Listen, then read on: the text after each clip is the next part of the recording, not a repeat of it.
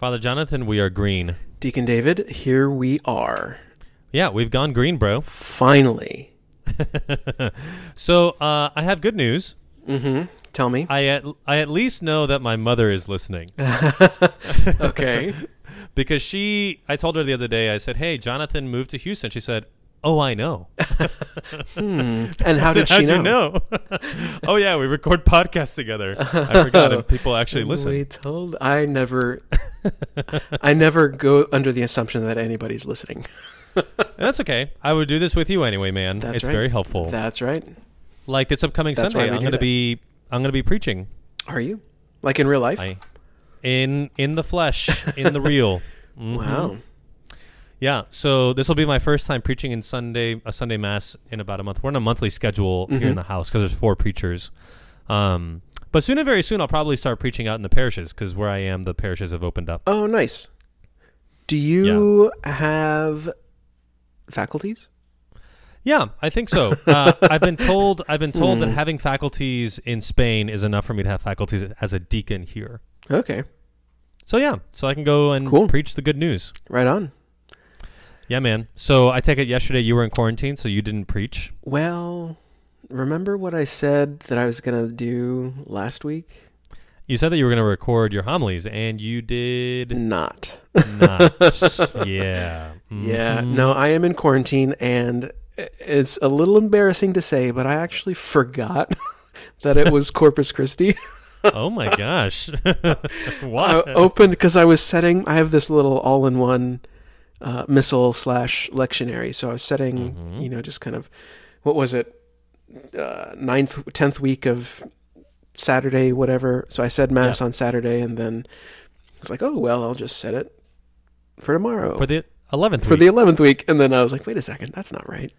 Yeah. Well, that's okay. That's okay. You're forgiven. Yeah. So maybe I'll do it next week. I probably think you shouldn't say that anymore. I really think you should. I encourage you. Mine has been pretty much mute for the entirety of the coronavirus pandemic. So we'll need to jump back on that when I get preaching again in the parishes. Yeah. No, we'll figure out what to do. It'll be good. So talk to me about this coming Sunday. So we're back on the ordinary time schedule. So it seems like we have free reign. It's like a blank canvas. It kind of is a blank canvas. And you know what? As much as I... Okay. So here's the problem, David. What's that? You know my struggle. When you I know see many of your struggles. When you see the second reading and you think of me, what do I do? Talk about death? Talk about sin entering the world? You spiral into that, don't you? Yeah, don't you like collapse into that? Well, this is it. Through sin, death. This is my whole Mary Numenor Tolkien thing. And I can't do that. It's just too much. Oh, because you fall into it as a pit and you never... Yeah. And it just becomes this thing that I like to talk about and I get lost. But I will say though, that looking at the other readings, there's so much like this, the prophecy from Jeremiah, I think could be said today.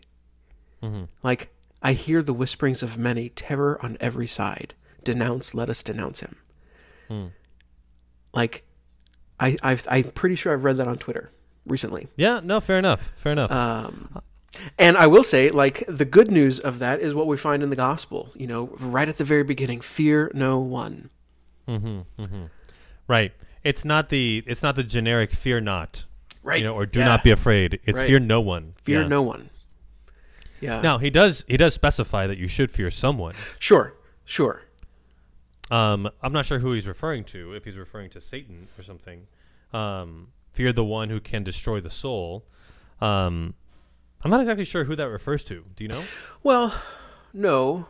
The one who kills, that's a good question. I don't know, because that's kind of us. That's the original sin. We've got that ability to stay in the darkness and to not speak in the light. Yeah.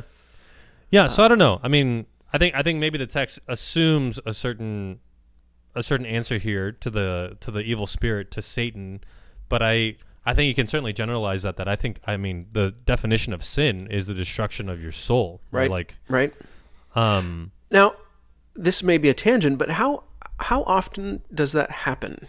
That we find in the Gospels, what am I trying to say? How often do we find ourselves put in the place of the enemy, of the one of my worst self that kills the soul? I think this is the only place. That's fast. That didn't even occur to me. I mean, this is the only place, I think, in the Gospels where Jesus says to be afraid of something. I think every time he speaks of fear, he speaks about it in the negative. You should not be afraid. Right. I think here is the only time. I mean, this might be repeated in a different gospel, but the same context where he says it in the affirmative, that you should be afraid of one who can destroy sin. Now, I think the evil spirit can certainly be feared because of the influence he has on the body and the soul. But I think also we should fear sin, right? I think that sin destroys, and I think there's something to be asked about how much I'm afraid of sin. I don't know if I am afraid of sin, and that might be a question for my conscience. Like, what's wrong with my conscience if I'm not afraid to sin? Like, you know what I mean? Yeah, but I wonder, because how often do we separate sin from the sinner? And okay, hate the sin, not the sinner, etc. But we are sinners. And we should hate that about ourselves to a certain extent. I mean, we shouldn't hate ourselves, okay? But how often do we think of it in those terms? Well, okay, Jonathan, here we go. I'm going to go straight up political. So, here's the thing. So, it's fear no one, but you should fear sin. So, there is an easy out with scapegoating when we project onto others that which we refuse to acknowledge in ourselves. Yeah. So, I can scapegoat you if I'm afraid to acknowledge my own complicitness in an injustice. So, rather than externalizing it and say, I'm going to fear you and scapegoat you, I should probably be looking internally and notice that what I'm mostly afraid of, or what I should be afraid of, is the injustice within me. I can just scapegoat you and say, well, no, you're the problem. You're the bigot. You're the one that if we just get rid of you, then we're done. It's like, well, no, that's part of it. Right. Because you might be contributing to an unjust structure, but I'm also, there's darkness in me. And if I'm not coming to grips with that, then I'm just scapegoating, Yeah, that's fascinating. I mean, so often in, you mentioned kind of like a political discourse, but I think so often you're right. We do project a lot of the stuff onto others or even onto God. What we are afraid of in our own hearts and our own minds, what have you. Yeah, totally. And then we're afraid to approach that, and then we can't get by it because we don't recognize that it's me who is the sinner that needs redemption. No. Fair enough. That needs to hear these words of Jesus, to fear no one, including myself. Right. Now, so there's just something really great there, and I mean, it's very appropriate for our context with the Black Lives Matter movement. There's a lot of my complicitness within unjust structures needs to be examined. I need to think about that, pray about that, really feel that, because I might be tacitly, supporting something that I didn't think I was because there's something in me that I refuse to look at. And I think that's a good call to examination of conscience for myself. Now, all that being said, I probably will not preach on this. And I had a different angle that I wanted to propose to you. Okay. Shoot. I think this Sunday could be a really good opportunity to preach on friendship with God and what friendship with God looks like. Because in Jeremiah's call, or it's not his call, it's just a Jeremiah running away from people. All those who were my friends are on the watch for any misstep of mine. Yeah. There's something really beautiful in that line, sort of a warning against false friends who sort of coax you into trust, but then just look for any misstep to trap you in. But the Lord is with me like a mighty champion. Many persecutors will stumble. They will not triumph. There's just something really beautiful about how God is there lifting up the poor. That's God's friendship, is that he takes the side of those who are weak. He is there to bring up those who are lowly. So that dynamic is in Jeremiah, but I also like it in the second reading, I love that phrase. I underlined it. In the light of transgression and sin, if by the transgression of one many died, how much more did the grace of God overflow? I just love that, though. How much more, Yeah, but consider that in light of what you were just talking about in Jeremiah, this line, let me witness the vengeance you take on them. Like, again, that's a moment where we tend to, and I'm just as guilty as anybody, of saying, what kind of vengeance would I put on my enemies? Right? Instead of the vengeance that God is going to put on them is mercy and love. Ooh, and that's absolutely the opposite of what I would expect, which is why it's not my vengeance, it's the Lord's vengeance. Right. Yeah, totally. Continuing with the friendship theme into the gospel, I could preach and pray with and sit with, are not two sparrows sold for one coin, you are worth more than many sparrows. Like, that is such a beautiful line that really touches my heart, because I don't believe that, I don't think about that often. Like, I'm not a very poetic person, so I don't often think in analogies. I don't often think in terms of natural similes, but there is something really powerful in thinking about how small and insignificant two sparrows are. Yet Jesus is telling us, don't be afraid, because you're worth so much more. Now, he doesn't say how much I'm worth, but he says I'm worth a lot more. You're worth more than many sparrows. Like, that touches my heart, because it touches at my self-esteem, at the way in which I think I might be worth something. Like, that's good friendship. God's friendship makes me feel valuable. Absolutely. Now, David, you just said you're not, a very poetic person or whatever, but I can't believe for a second, not one, that you have never stopped and listened to birds sing. Birds. Okay, or something like, it's not birds in particular. Like, I was going to say birds. There has been a moment where you have stopped in your tracks and said, "Man, that is beautiful." Whether it's a sunset, whether it's birds chirping, whether it's X, Y, or Z. Have you never done this? Are you serious? No. I have. Okay. When I got to St. Louis in the springtime, everything was in full blossom and stopped me dead in my tracks. Yeah. That's it. And see, that's the beauty of what Jesus is going on about here. It's not like, oh yeah, you're better than birds. Like, okay, well, that's kind of dumb. But the beauty of creation is something that stops us dead in our tracks. Wait, and that's what you think this is about? Absolutely. Say more. What else? What else could he be going on about? Are not two sparrows? Well, okay. Are they worth? Okay, what are they worth? Literally, a small coin, maybe. But do not be afraid. You are worth more than many sparrows. Like, I can't think that it's just a monetary transaction here. He's not putting a value on us in those terms. I think it's more of, who are you, David Lugo, as a creature?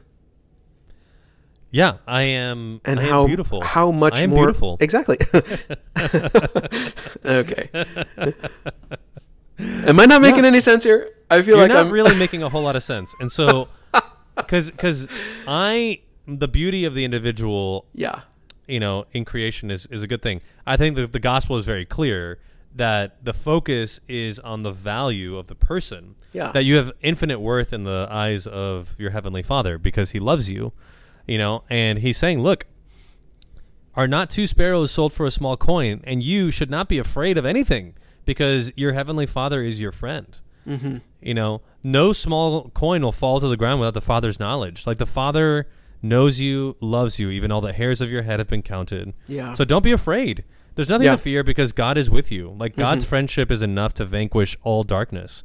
And that is something to rejoice in, and not to give way to fear. Like, I sometimes am paralyzed by fear of unknowns, fears of stereotypes, or fears of being slandered or something. But God is saying, look, I look out for, this is like the lilies of the field, I look out for the sparrows. Would I not look out for you? Yeah, I agree with that. So anyway, I would spin it in the direction of God's infinite love for us. Yeah. Something that is so trite and so overdone, but man, it sometimes needs to be repeated. God loves us and so much, Yeah, no, I totally agree. And I think even the end of this gospel, this is something that keeps kind of jumping out at me. But whoever denies me before others, I will deny before my heavenly Father. What do you make of that? Well, so I think this is... So, what is it? In the Gospel of John, Jesus talks about love as, you have to... I just preached about this at a wedding. And I can't remember. It's been so long. You have to wash each other's feet. You have to lay down your life. You have to... So I kind of brought in this idea of laying down one's life. There's no greater love than to lay down one's life for a friend. Okay. But we always are talking about love in relation with others. Like, I can't love God if I don't love my neighbor. Okay. And I think this is exactly what Matthew is saying. Like, if you're going to deny me before others, then I can't help you. I have, in some sense, no other choice but to deny you before the Heavenly Father, because we've done that work of sin, which is to cut ourselves off. Sure. Matthew's gospel is the one that ends with the corporal works of mercy. Is that when did we see you hungry? When did we see you thirsty? Yeah. And he said, every time you did this to one of my least of mine, you did it to me. And so, not everyone that calls out Lord, Lord will enter the kingdom of heaven. I will say that I never knew you. The sheeps and the goats, like that kind of eschatological reading is clearly Matthean. Matthew's all about. It's like, look, there's a line in the sand. You love me in my little ones, and if you don't, then I don't know you. Yeah, exactly. I don't know who you are. Yeah. And that's how I read that last line. And again, just like the vengeance part from our first reading, it seems harsh, and it quite frankly is. But it's all, in a lot of ways, it's all on us. We've got to be the one to open our hearts. We've got to be the ones to fear no one, so that God can truly work in us and be glorified in us. No, that's good. Why do you think the Alleluia verse is about the Spirit? I was just wondering about that, because we've gone through this whole Pentecost and Ascension, et cetera. Are we still on this? I thought we were in the green time. The Spirit of truth will testify to me, says the Lord, and you also will testify. I wonder if does that give us a key into anything? Yeah, no, I think that testifying, I think, is a big part of what we're seeing, in a sense, all throughout these readings. Are you going to testify to the truth? Are you going to become a person of the light? Or are you going to carry out your own vengeance? Are you going to stay in the darkness? Are you going to... No, that's good. Yeah, another way of saying that too is what you were just focusing on at the end of the gospel. Everyone who acknowledges me before others, but whoever does not and denies me, well, the Spirit of truth will testify to me, says the Lord, and you will testify. So testifying and acknowledging are probably synonymous in this case. So if it is a work of the Spirit to acknowledge the Lord, it's by the Spirit that we can cry out, Lord, Lord, so the Spirit is the one that gives us the ability to acknowledge the Lord in the world. And so there's kind of an injunction here, is that those who do not have the Spirit won't acknowledge me. And those who won't acknowledge me, I won't acknowledge before my... and maybe there's a priority here in the role of the Spirit in helping us to recognize... where there's fear and why we shouldn't be afraid, because the Spirit is with us, Yeah, but again, I think it needs to be emphasized that this isn't God isn't playing favorites there. He's not giving the Spirit to those whom he, deems worthy enough or whatever. You have to testify. If you do that, then the grace of the Holy Spirit is with you. Because it's been given to everybody, right? That's Pentecost.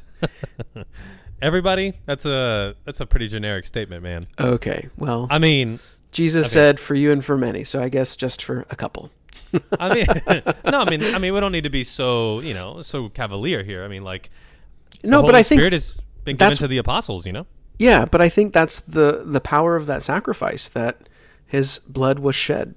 Period. Right. Good. Very anyway, good. Well, there's a lot there. There is. I didn't think I had anything to say. How would you summarize maybe in one sentence? What would you do?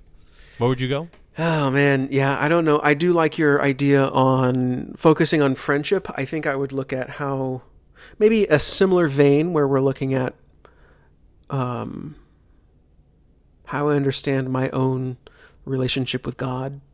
Yeah, I don't know. There's just so much there. You got to keep praying. Sounds good, man. Well, I look forward to hearing your YouTube homily next week. Oh, yeah. All right, man. See ya. Alrighty. Bye-bye. Bye.